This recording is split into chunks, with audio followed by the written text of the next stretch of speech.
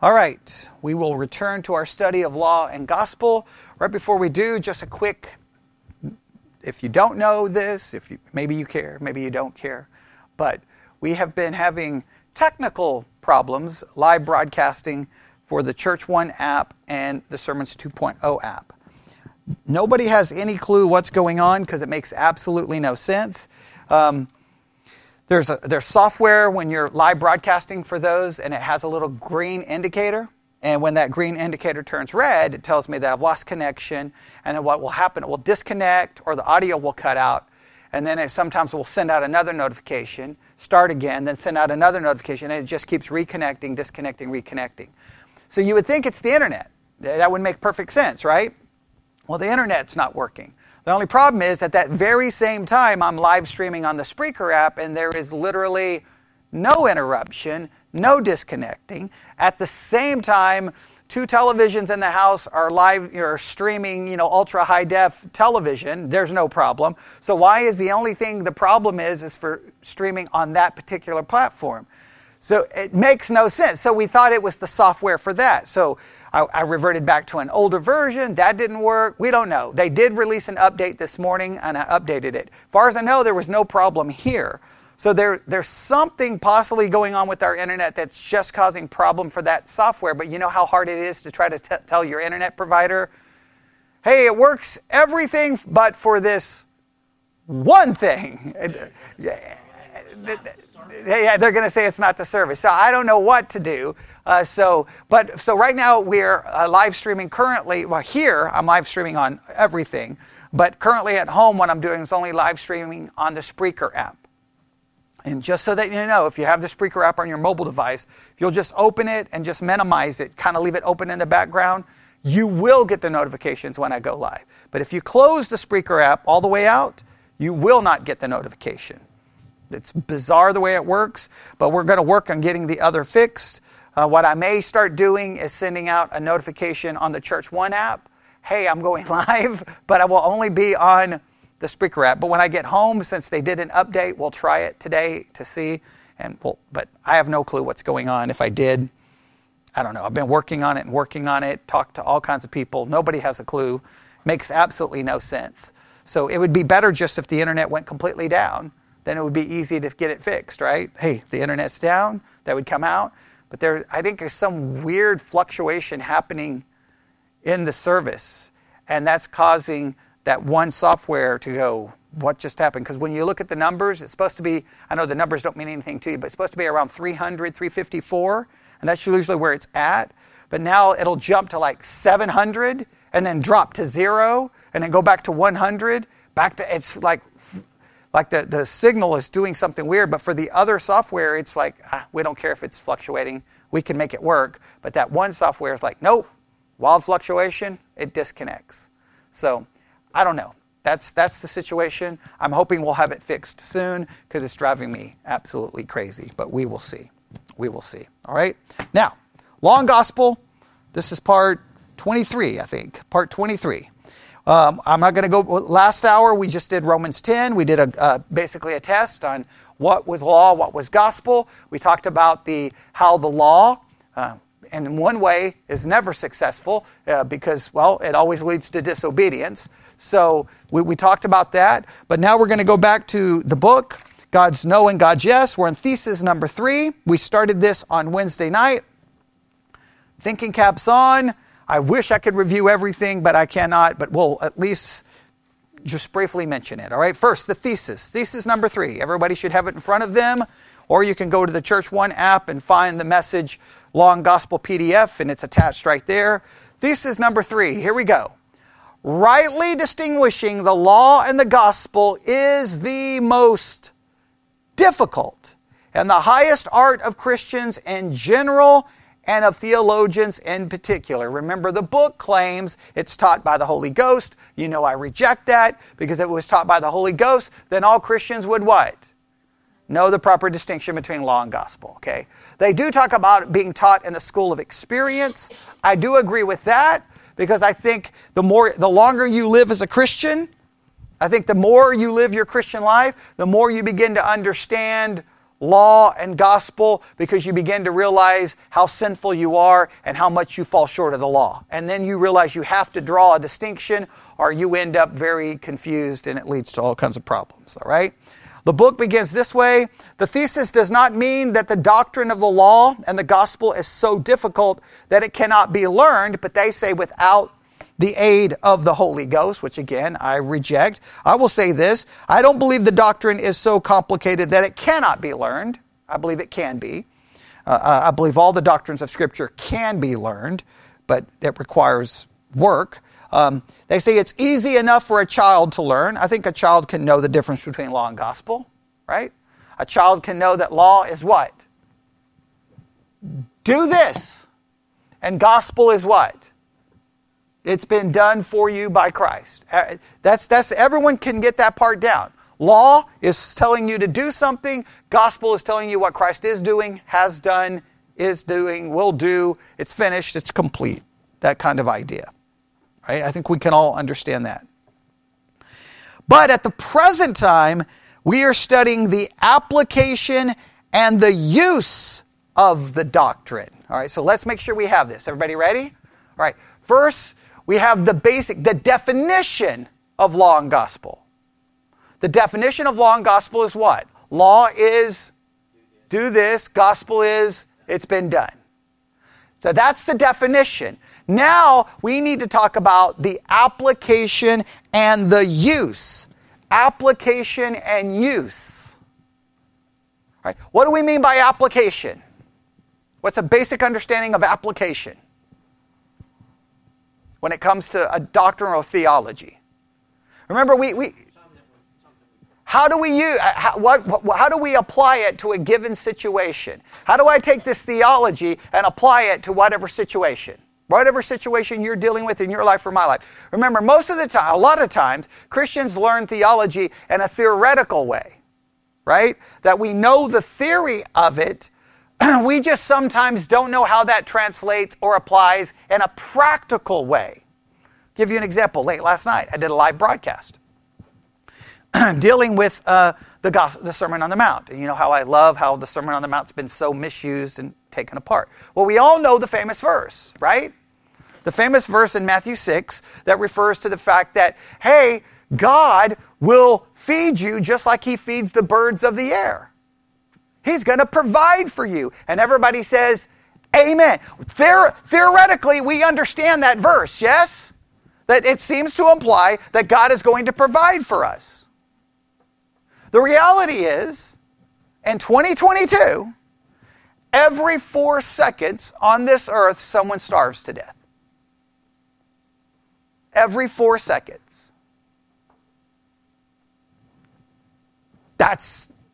Now you see the problem? We've got a theoretical concept. How does that apply to that situation?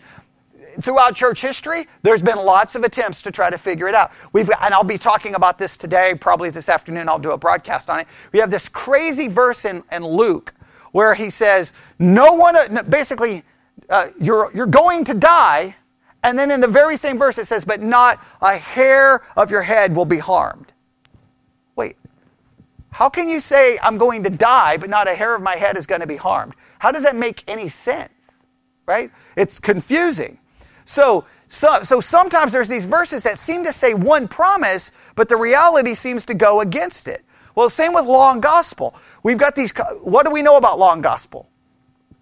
They fundamentally differ from each other, right? So now that means there's a right way to apply it and a wrong way. There's a right way to use it, and there's a wrong way to use it. And as Christians, have we been guilty of the wrong way of using law? Probably anyone here who's a parent, and your use of the law, probably at times we used it incorrectly. Probably all of us. And there's probably, okay, Bobby's like, probably not. No, we all have, okay? And we probably all feel bad. And because sometimes you were doing the best you could with what you knew, and you knew law, you knew gospel, and in many cases you were taught use law, thinking it was going to accomplish something that ultimately it doesn't. So, and again, that's the school of experience. The problem is you only get one One shot with children, that's it. And then they don't care how many, they judge you on the basis of what? Perfection. They don't judge you on the basis of how old you were, what was going on. And don't you hate that about when kids judge your parenting? They don't judge it on the fact that, I don't know, you're human, you're fallible, you were 23 trying to, go to school, have a job, and try to take care of you. No. You should have been perfect. But they don't like you when you judge them on the state of perfection. They kind of get really mad about that. Okay, but all right, now I'm chasing a rabbit there. But you get the idea, okay? When you get into life, you realize, well, okay, wait. All right, do I apply law here? Do I apply gospel here? Wait, okay, how should I use this right now? And we all make mistakes.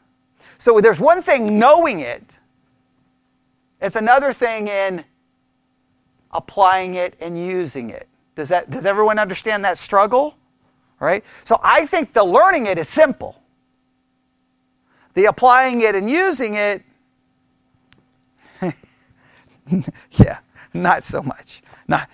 Not so much at all. All right? But at this present time, we're studying the application and the use of this doctrine. The practical application of the doctrine presents difficulties which no man can surmount by reasonable reflections. You ever hear that? The application presents what? Difficulties which no man can surmount by reasonable reflection. Now they say the Holy Spirit has to be the one to fix it, but I think the reality is that it's just sometimes we don't know what to do. And we're going to be overwhelmed by that.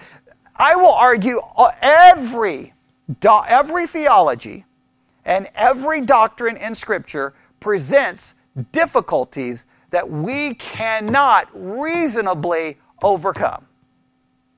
That's why sometimes the theology gets you so far, and then some things we just have to accept by what? Faith.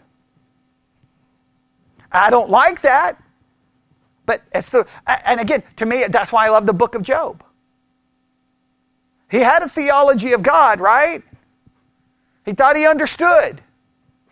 He understood God's sovereignty, yes?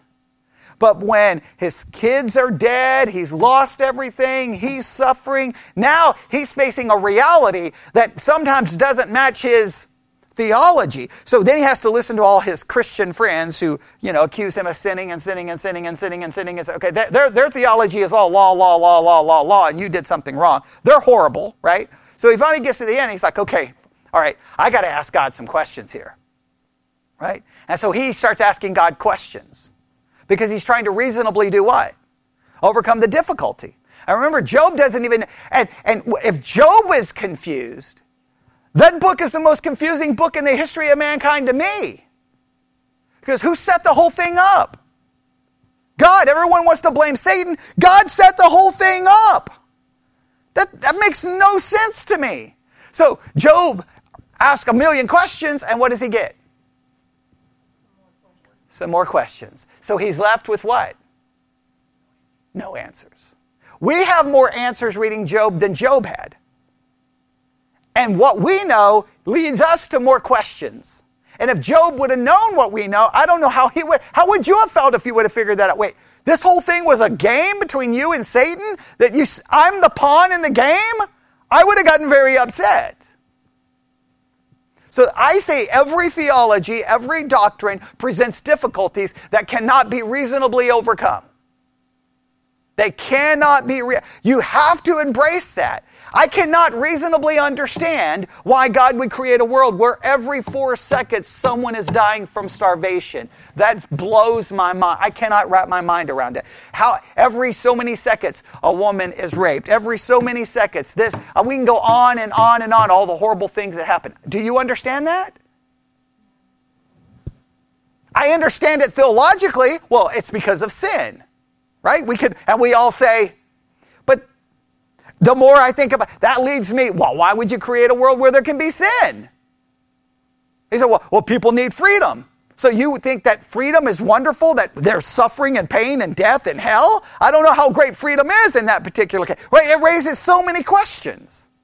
So I know Christians don't like to hear that. I think you may want to write that down. Every doctrine in theology presents difficulties that cannot be reasonably overcome. And that's just after years and years and years of study. Years and years and years of study. Just going, I just don't understand. I don't understand. How do we deal with that there's more textual variance in the manuscripts than there are words? That's hard to wrap your mind around, but it's just a reality, right? I mean, there's lots of issues that I can go all day on all the difficulties. So I love the fact that they say it cannot be overcome by reasonable reflection or by reasonable effort. The difficulties of mastering this art confront the minister in the first place, so as far as he is a Christian, and in the second place, and so far as he is a minister. I will say this, these difficulties confront anyone who owns a Bible and reads it. If you own a Bible and read it, you should be. Here's the problem. The difficulties are here. Right? The church has done everything possible to keep you from the difficulty. They preach the text and they won't be honest with the difficulty in the text. They just give you the 3 points of a sermon. And if the sermon is not getting you to the difficulty within the text, acknowledging it and talking about it, then you're not learning the text, you're hearing a sermon. And what have I said so many times? Sermons get far in the way of the text. Like, again, when I was doing the sermon review last night, he's in Matthew 6. He just goes right past that whole thing that, hey, God doesn't want you to be hungry. God's going to take care of you. Have you ever looked at church history of Christians who starved to death, froze to death, died for all kinds of different things? Was he going to deal with that difficulty? No. Because nobody wants to deal with that difficulty in church. They want 3 points. They want it nice. They want everyone to be happy. But what's the point? If I don't understand church that way. To me, I want to deal with what's here. Because most of the time, right? Sometimes it's usually, I think sometimes teenagers are better at it. The adults are just kind of like giving up and they don't care. But sometimes younger people will like, that makes absolutely no sense. Now, they're not supposed to say that, because the minute they say that, the parents are like, shh, you can't say that. Shh, have faith. Like, no, ask the questions, because I'm telling you, everyone around you, if they're honest, would be like, what? I don't, it makes no sense. I've been doing that my whole life. I don't understand. I don't understand. And then I'm looking around at everybody else and like, nobody else has a problem? Nobody sees nobody? See, okay, all right, I guess we're good. All right. Everybody reads Genesis 1:1 and go, amen. And I'm like, I've got a problem. Genesis 1:1, it makes no sense to me. Because that all-knowing, all-powerful God is creating a world that I know how it turns out. I don't understand that. Because he had to know how it was going to turn out. Agreed? All right. In the first place, then, the proper distinction between the law and the gospel is difficult. And a high art to the minister, so far as he is a Christian. Indeed, the proper distinction between the law and the gospel is the highest art which a person can learn. Now, I am going to skip the next paragraph, because that was Wednesday night. We studied Psalm chapter 51. That psalm presented some serious challenges. Some serious challenges. I mean, things that make absolutely no sense to me, and I don't think we did a good job. I did get some feedback where people agreed, like, wow, I've never thought about it that way, but I think you're right. We don't get a new heart like David prayed for. And how do we understand? So I'm not going to go through all that. Please go back and listen. Like I said, I've begged and begged. Try to listen to every episode in this series. Please. The Church One app is the easiest way to find it. Just go down to series, find Understanding the Law and Gospel, and they're all there in chronological order, all in one series. Just hit play and start listening to all of them, because I want to repeat everything there, but I can't. All right, so I'm not going to mention one thing about it. Now, if you have a Bible, the Gospel of Luke, we're going to be confronted with another scripture. And I don't know what's getting ready to happen, but let's find out. All right? Everybody ready?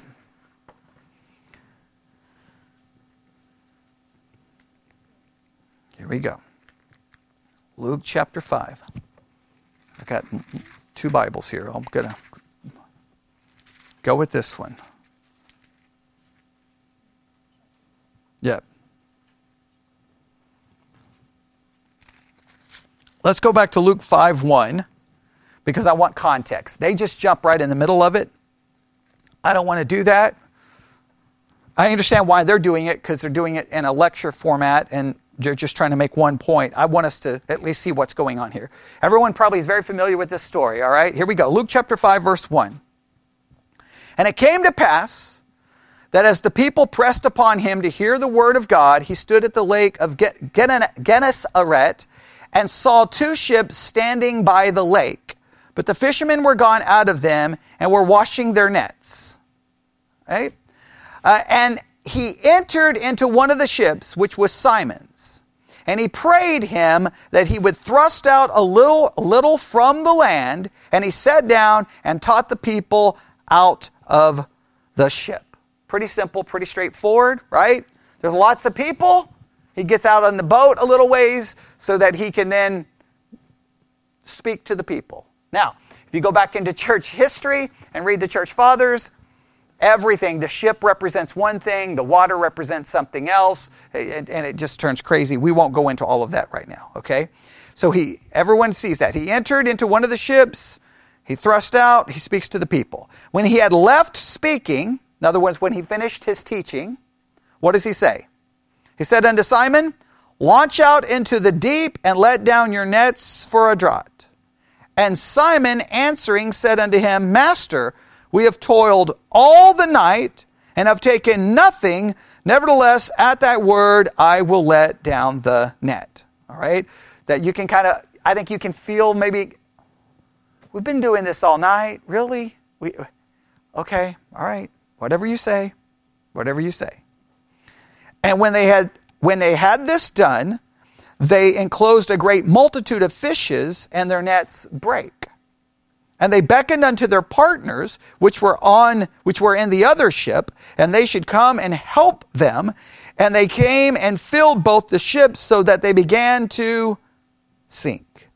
When Simon Peter saw it, he fell down at Jesus' knees, saying, Depart from me, for I am a sinful man, O Lord. All right? Now, before we read what they are going to do with this, here's the question. What led to Peter's conviction and confession? What led to Peter's confession and conviction here?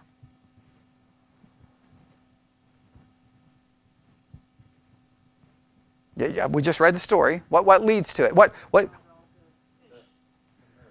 Okay, the miracle or the provision, right?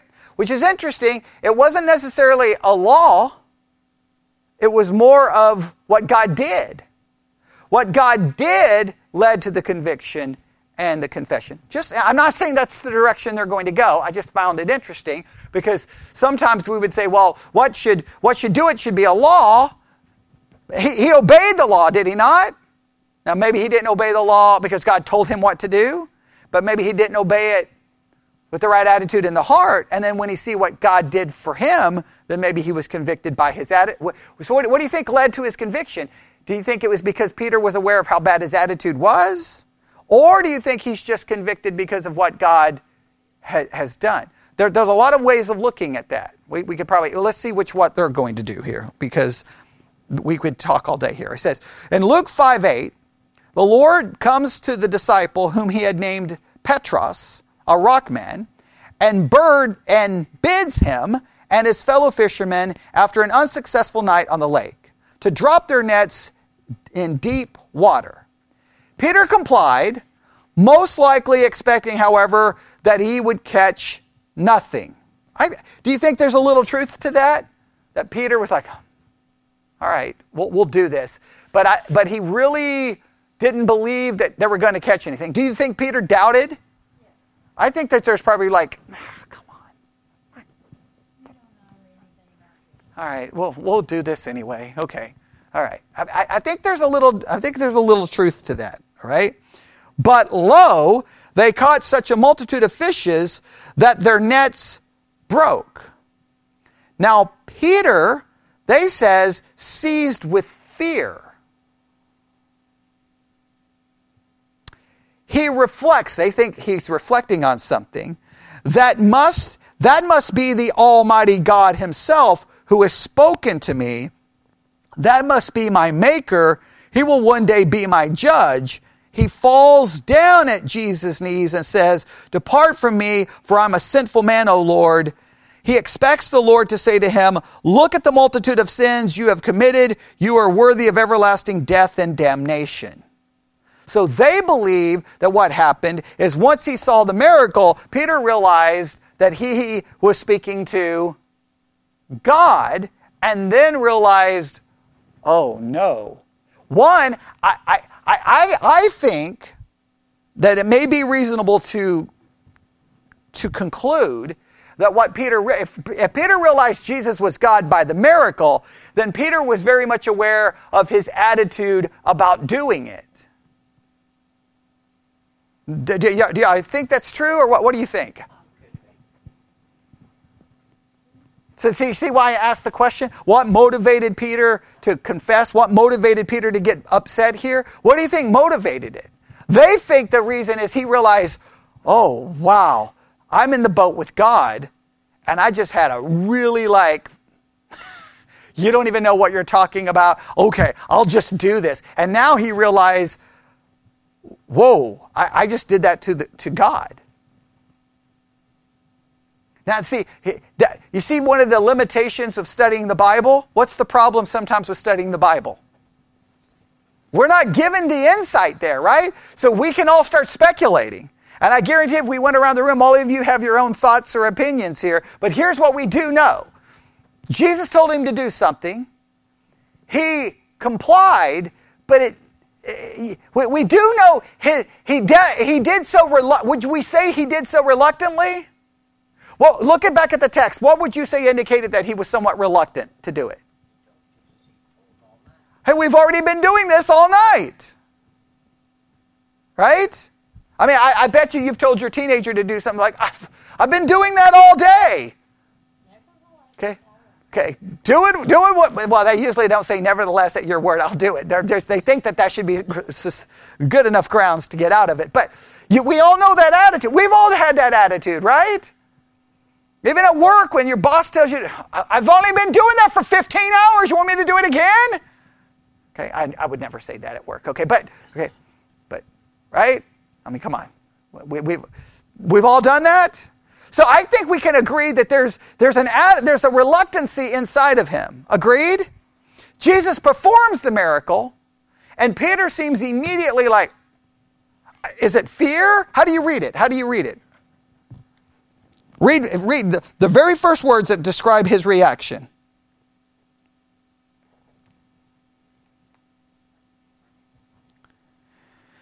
Depart from me, for I'm a sinful man, O Lord. Now it says, for he was astonished and all that were with him at the draught of the fishes which they had taken. But look, what is the first words Jesus says to him? Fear not. Is that not interesting? Fear not. Does everybody see that? Am I reading that correctly? And look at verse 10. And so was also James and John, the sons of Zebedee, which were partners with Simon. And Jesus said unto Simon. There's other people with him, but he speaks directly to Simon. Who's the one who confessed his sin? Simon. And he says, fear not, which seems to indicate that his confession was motivated by what? Maybe it was by fear. If it was by fear, what would be the fear? I just had a horrible attitude towards the creator of the universe. I just had an attitude with God. Possibly? Are you maybe a little bit more convinced now? Okay, maybe not. All right. Let's see what they say here. They clearly believe it was because of fear, right? They said, Peter is seized with fear. He reflects that this must be the Almighty God himself who has spoken to me. That must be my maker. He will one day be my judge. He falls down at Jesus' knees and says, depart from me, for I'm a sinful man, O Lord. He expects the Lord to say to him, look at the multitude of your sins you've committed. You're worthy of everlasting death and damnation. Where then did Peter's fright come from? Why did he not thank Jesus when he fell down at his knees? You think that maybe his reaction would be, thank you, but it's not thank you. Is that kind of odd to you? Wait, we've been working all night, and he just gave us enough fish that may support us for the next month. But he doesn't say thank you. He confesses. That's an interesting question. What do you think the answer is? Why did he not thank Jesus when he fell down at his feet? This is their answer. Because his many sins passed before his mind's eye, and that condition, it was impossible for him to express cheerful gratitude. But he had to drop trembling to his knees and cry to his Lord and Savior these awful words, depart from me, O Lord. The devil, and as they say, the devil had robbed him of all comfort and whispered to him that he must speak thus to Jesus. He expected nothing else than to be slain by the Lord. He was incapable of distinguishing law and gospel. If he had been able to do this, he could have approached Jesus cheerfully, remembering that he had forgiven all his sins.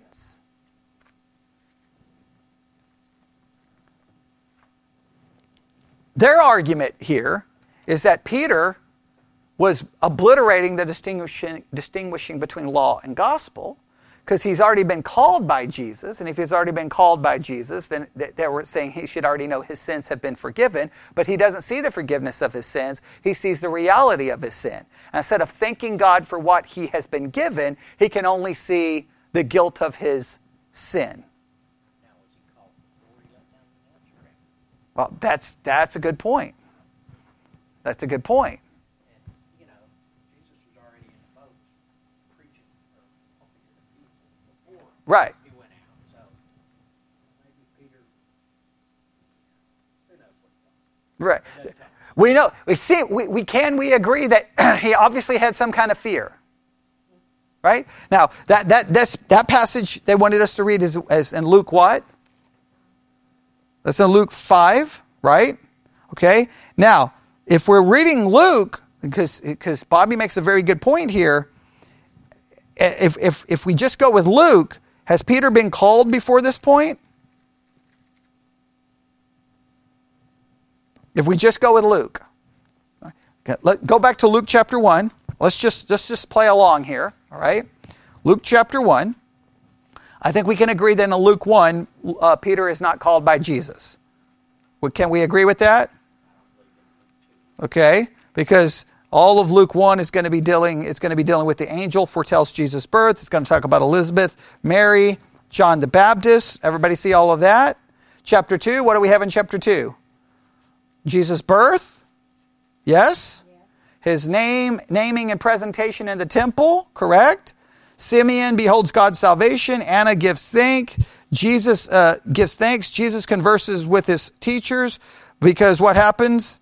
His parents lose him, remember? Leave him at the temple. Then Luke chapter 3. John the Baptist, he addresses the multitude. What happens in 3:21? Baptism in 3:21, correct? Genealogy starts in what? Verse 23? Chapter 4 is what? Temptation, right? Everybody see that? Chapter 4 is starting in verse 14. Jesus starts preaching. Yes? Okay, he preaches all the way through 4, correct? All the way down to verse 30, because they try to kill him, don't they? In verse 29, don't they try to kill him? Chapter 4, verse 31. There's an unclean devil right there, and then there's a healing ministry in 4:38 through 44, if I remember correctly, right? Okay. Then in chapter 5, boom, then Peter. So, there's a lot of ways of looking at this, right? Because they want to use it as someone not properly distinguishing between law and gospel. So let's go through this. Now let's say this is correct, right? So let's make sure we go with this. Jesus tells Peter to do something, right? Peter clearly seems to have a reluctant attitude to do it. Yes? But he goes on with it. Maybe he goes along with it because at this point, Jesus may have a little bit of fame and popularity, and how would we know this? Well, just in chapter 5, doesn't it say there's like a multitude there that's so great? So Peter knows this guy's popular, well-respected. There's all these people listening to him. He's in my boat, right? So, oh man, now he wants to go fishing. I've been doing this all night, all right? So I'm going to be nice, but inwardly I'm not so nice. I'm like, this guy, I don't know what he's thinking, right? He goes out, he does exactly what Jesus says, and then he's confronted with the fact that maybe Jesus is more than just a good teacher. Maybe he is God. And then he is convicted. If that is the case, and this is like the initial, we can almost refer to this as the initial conversion of Peter. Now we would have to put a harmony of the Gospels to see if this works, but I'm just going with this for argument's sake. Then, would this be a correct use? Would this not be Peter confusing law and gospel? This would be Peter responding correctly, right? He was given a command. He had a bad attitude about the command. He sees that this is actually God, and being confronted with the presence of God, he is overcome with fear. And therefore, he confesses his sin, and then Jesus says, fear not. Meaning, I'm going to take care, don't worry about the sin, I'll take care of the sin situation. Would that be a obliteration of law and gospel? I think this would be a right application and use. Correct? Jesus doesn't need to give him any more law because Peter's already what? Convicted. So what did he need? Gospel, which is fear not. You don't need to fear. Does that make sense? They want to use it as kind of an illustration of us missing the gospel benefits, like all the fish, because we are so blinded by our sin. I do appreciate trying to do that. I just don't know if the text leads to that. Remember, I don't care what book, I don't care how much we agree with the theology of a book. What do we always have to care first and foremost about? How is the scripture being utilized? Right? How is the scripture being utilized? If we go to Matthew really quick. Go to Matthew really quick.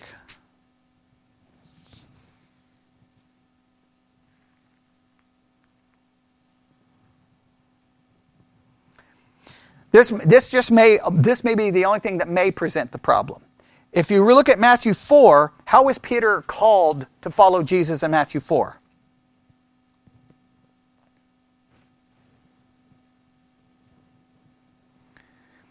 Start in verse, you can skim verse 12 to 22. That's where you'll find your answer. How is he called there?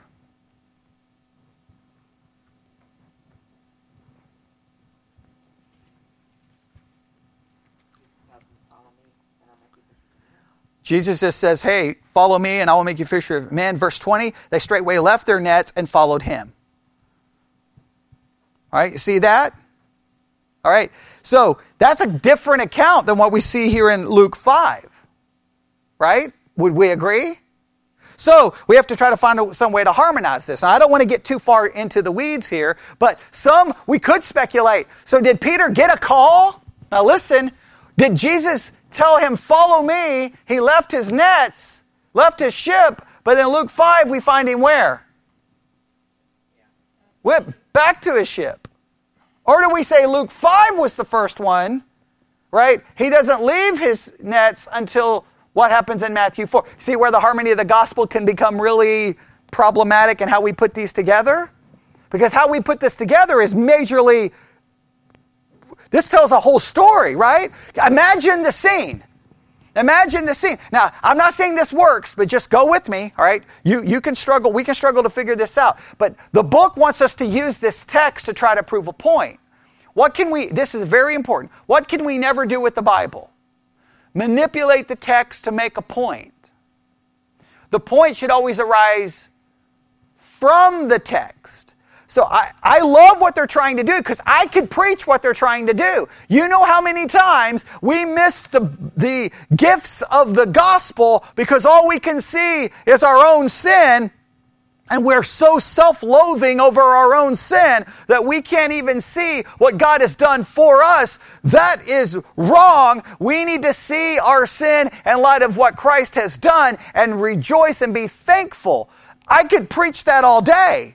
And I could have manipulated the text to preach it that way, and there's a high probability you would not even have given it a second thought. I could have turned it into a sermon. I could have had 3 points. You would have been like, that sounded good. Oh, praise God. Instead of seeing my sin, I need to see the benefits of the gospel. And you may have even said, good sermon. And when I was a young preacher, I probably would have done it that way. But after a while, you got to realize, I'm not here to produce sermons. I'm here to make us see the text. So what we have to do is, I don't care what they do with the text. We got to figure out what should we do with the text. Because no matter what we do with the text, law and gospel is present here. But remember, they said it's the most difficult thing to do. He just demonstrated how difficult it is to do because I think he just completely obliterated the text.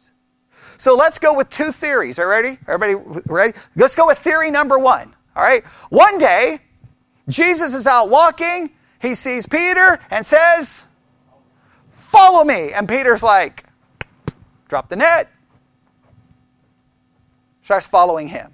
Somewhere in the following process, Peter's like, I'm going back fishing. He goes back to the boat. He's sitting there in his boat one day. Here comes Jesus again. There's all these people. He's like, hey, your boat. Goes out in the boat. Hey, let's go fishing. And Peter's like, oh, I've already been doing this. Right? Now, he may already have a little bit of attitude because he kind of was following him at one time and went back. So maybe there's already maybe a little bit of guilt or a little bit of uncomfortableness, right? And then Jesus does this amazing miracle. Would that then not bring lots of conviction to Peter? Wait a minute. So the one who told me to follow him was actually God.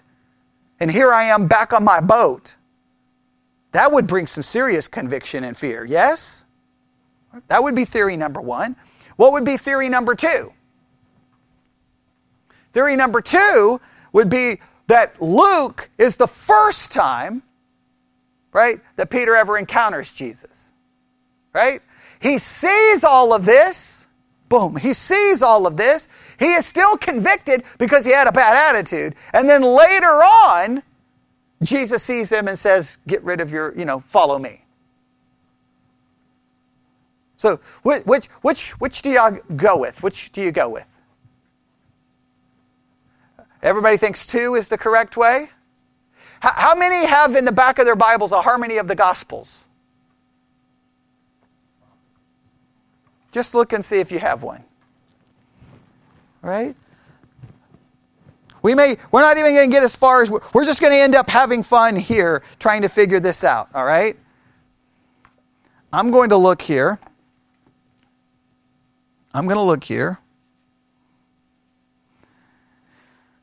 And Twyla, if you're in the back sending messages on the chat thing, I'll look here quickly. Or you can just send your children with messages telling us the right answer. You can tell us the right answer here in a minute. All right. The passage we're looking at is Luke 5 what? Where Jesus enters his boat. It's Luke 5. Hang on. We'll go verse 3. Luke 5:3. Hang on. All right. I'm going to see here.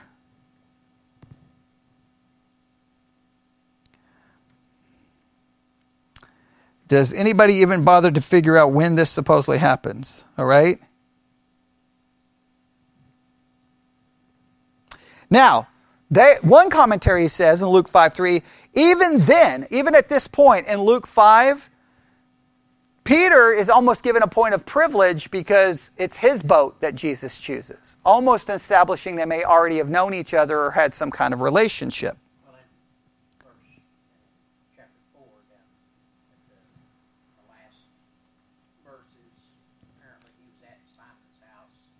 in Performing a miracle. chapter 4. So seemingly they already knew each other. Oh, okay, say that again.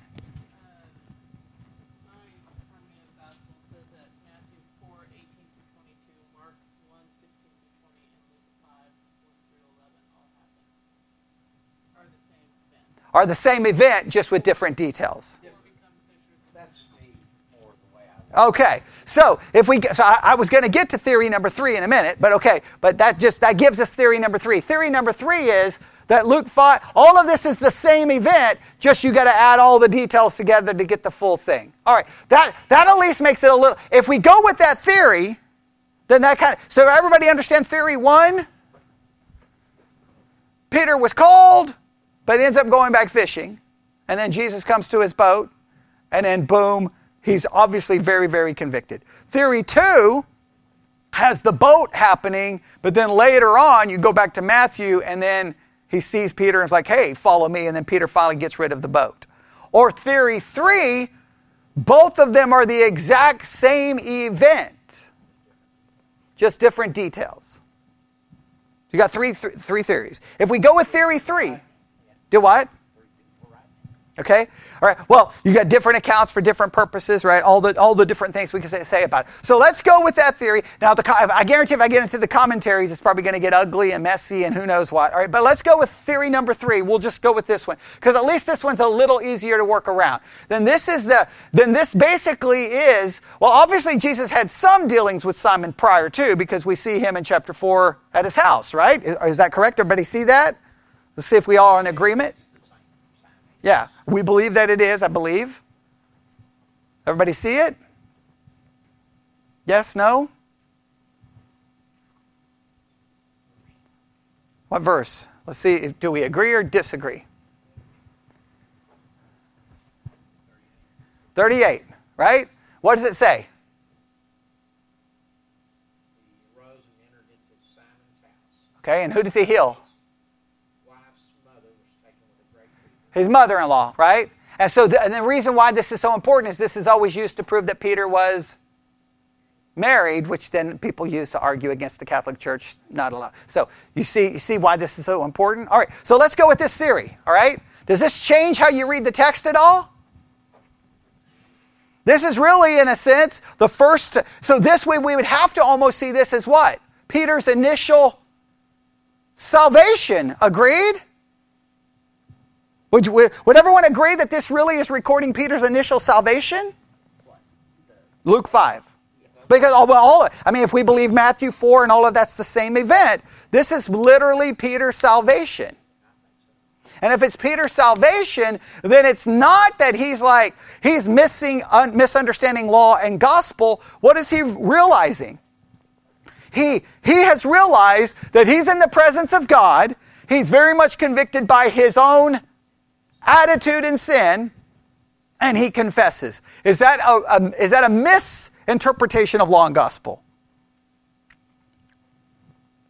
This would be a right understanding of law and gospel. Everything is done perfectly right, yes? Jesus gives a command. There seems to be a reluctant obedience to it, but it's clearly not exact, internal. There's something wrong with it. Peter obviously knows all of his other sins, right? But he doesn't have a problem yet. Why does he not have a problem yet?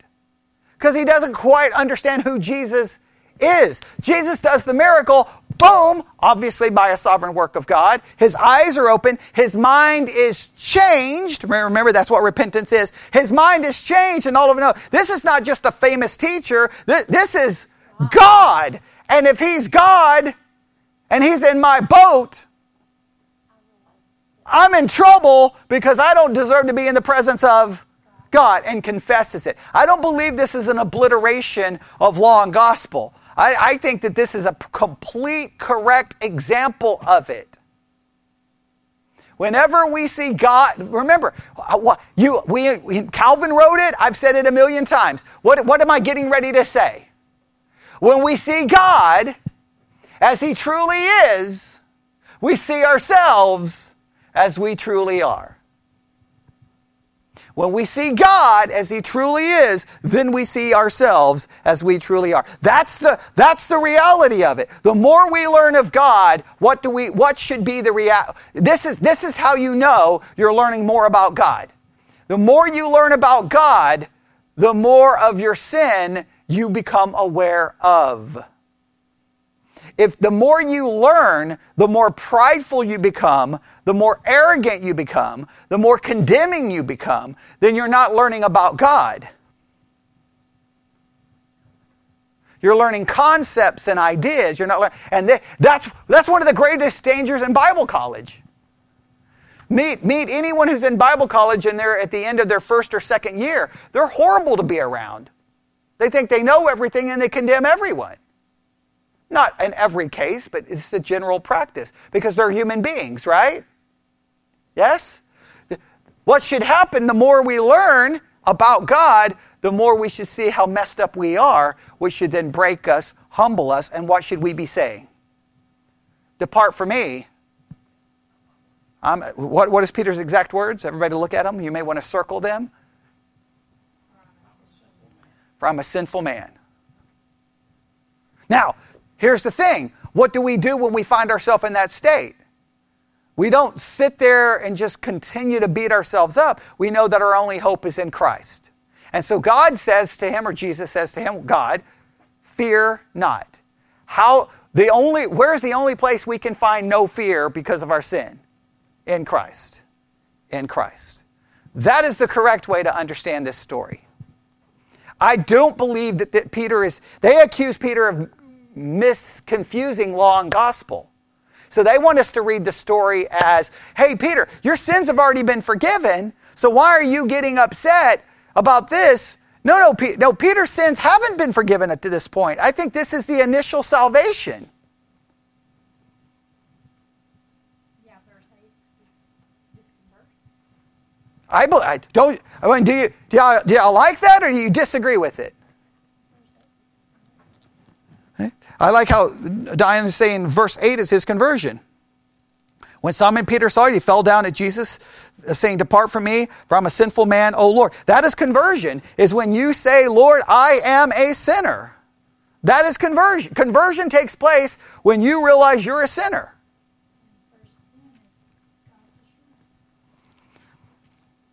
And then he says, fear not, from henceforth thou shalt catch men. And then they had brought, and when they had brought their ships to land, they forsook all and followed him.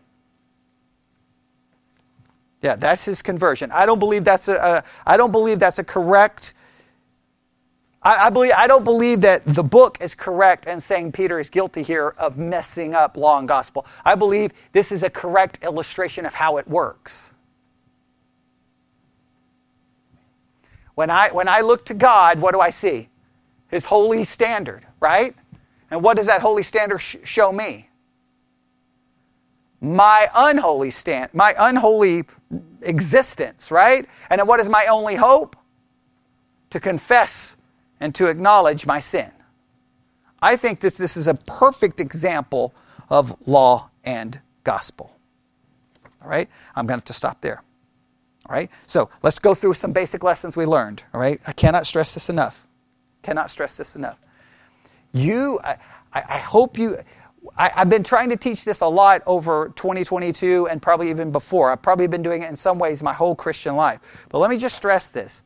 You cannot allow a Christian book or a sermon to distract you or keep you from the text. You know how most preachers would have handled this? They would have looked at that paragraph. And like, oh, this is a good sermon. This is a good sermon. How many times do we miss God's provision, God's grace, and God's mercy because we can't see ourselves in light of His mercy? We see ourselves in light of our sin. Oh, that would preach, right? I probably can get 3 points. I could probably write out 3 points. Just give me about 2 minutes with a pencil. I could probably do it right here in front of you. All right, now what do I need? Okay, I need a good intro. I just need a good introduction, right? Then we work through the text, right? not that we're actually going to care about the text because I'm using the text. Then I give us the idea, and then I tell some story, either from my own life or someone else's life, about missing out the gospel because of self-guilt, self-doubt, and self-loathing, which there's a good chance that anyone who's grown up in church feels a lot of doubt and guilt for your own mistakes. Yes? That should get your attention, make it emotional, and if I do an altar call, I can probably get 90% of the church to come forward. Everyone then walks out thinking, wow, that was a good church service, Pastor. That was amazing. Thank you so much for helping me, because I struggle with guilt, and I struggle with doubt, and I struggle with fear, and you've eliminated that by doing what? By destroying the text.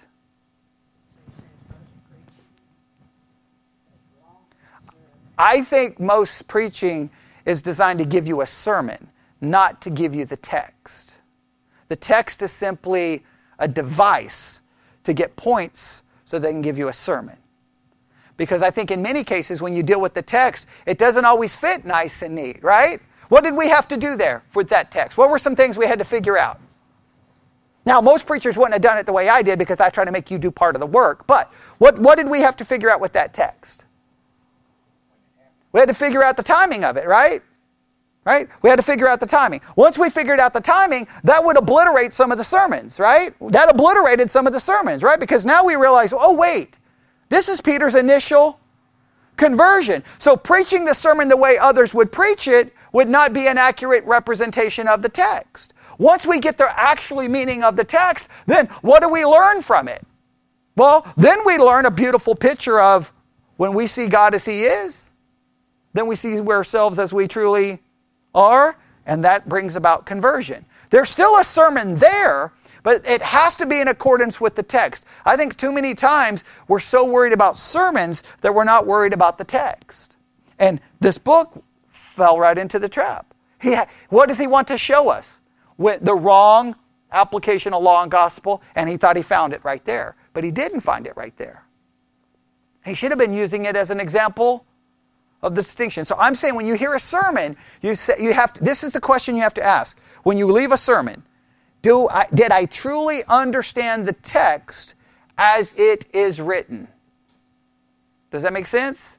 Did I understand the text? Not how good the 3 points were, not how sad the story was at the end, not how funny the opening joke was, not how he made perfect eye contact and he had good inflection in his voice and it was wonderful and he was a great speaker and everything was wonderful. No. Do you understand the text? So many times, especially when I was in the military and I worked with lots of people who went to church, I loved on Mondays. They'd come in on Monday and say, so how was church? And they would tell me, oh, it was amazing. God was moving. It was great. I felt the Spirit. And they would tell me how wonderful it was. I'm like, okay. All right, so what was the text? They'd give me the text. I'm like, okay, tell me about the sermon. In many cases, they couldn't remember, which, don't even get me started on the meaninglessness of preaching sometimes. But sometimes they would remember what? The points. And that'd be great. So then, not all the time, but most of the time, if they would mention the text, most of the time I would know at least enough about it. Sometimes I'd have to go look real quick, but most of the time I would know the text, and then I would just start asking questions about the text. Well, what about this? Or what about this? Or what about that? Or what do you think about that? And guess what? In many cases, they could not do. They couldn't tell me anything about the text. All they could do was repeat the points. That's what I'm talking about. What should you be able to say? Boom. Here's the text. Here's who it was written to. Here's why it was written. Here's what was going on. Here's what the text means. Here's what the text doesn't mean. If you can't explain the text, then all you got was a sermon. And if all you got was a sermon and not the text, then something was wrong. And you know what a lot of people want? They want a sermon. What's been the number one criticism of this church forever?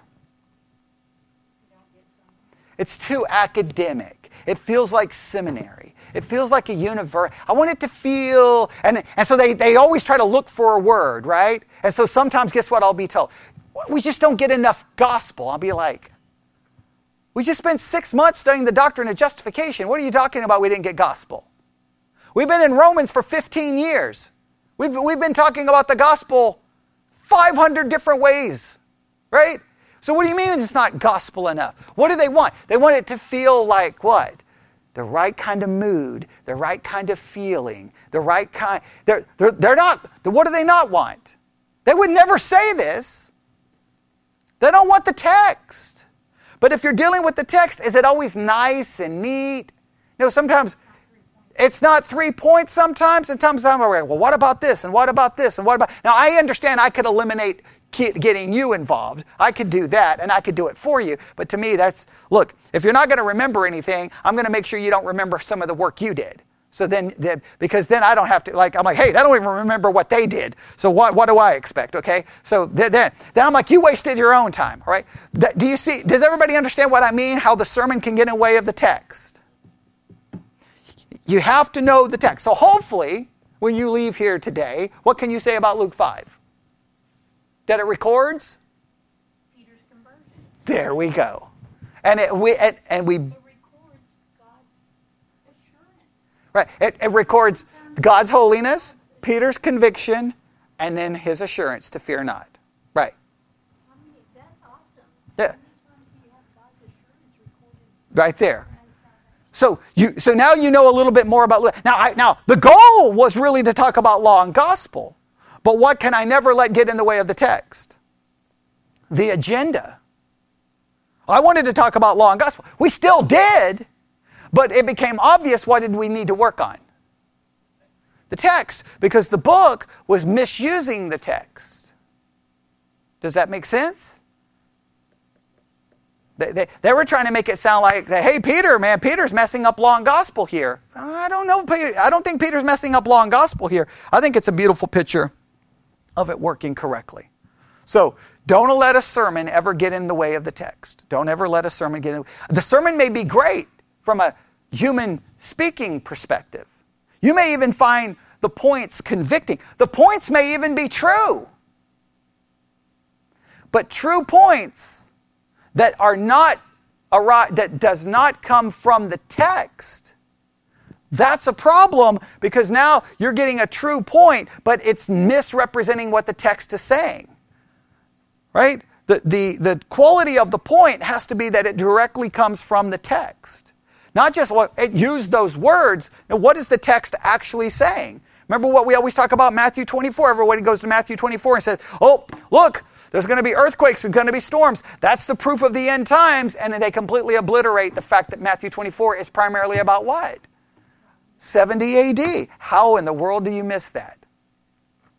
When they literally asked for signs. Did they ask for the signs? They asked for the signs for when that temple was going to be destroyed. How does preachers miss that? Because people get caught up, ooh, signs of the times. I'm going to write all of these down, not even realizing what they're doing. Because preachers keep you away from the actual text. I can't even get started on Hebrews, where people turns it into about, can you lose your salvation? Can you lose it? Can you lose it? Hebrews is about, hey, to the Jews, your system of salvation is about to be obliterated because 70 AD is about to occur. You need Jesus. It's not about soteriology as much as it's about the replacement of Judaism with Christianity. But again, people don't interpret that. Why? Because we want sermons. And this turned into an example of that. And wasn't the goal. The goal was law and gospel. But it became obvious that what did I need to do? Stop. And look at the text. And we did the same thing with Psalm 51 on Wednesday. What did we do? We went to Psalm 51. He had an agenda. Now, I think what he said about it was correct, but what did we need to do? We went and worked through the text. Guess what the next paragraph is? 1 John chapter 3. So guess what? We're going to have to work through another text. If it agrees with the book, great. If it disagrees with the book, what will we go with? The text. All right, I hope that makes sense. All right, let's pray. Lord God, we come for you this afternoon. Thank you for us having a place when we can actually care about the text. Forgive us when times we have wanted sermons instead of the text. Forgive me for times of preaching a sermon instead of preaching the text. And help us be students of the text, and we learn from it. And help us see the beautiful story of Peter's conversion as a proper understanding of law and gospel. And we ask this in Jesus' name. And God's people said...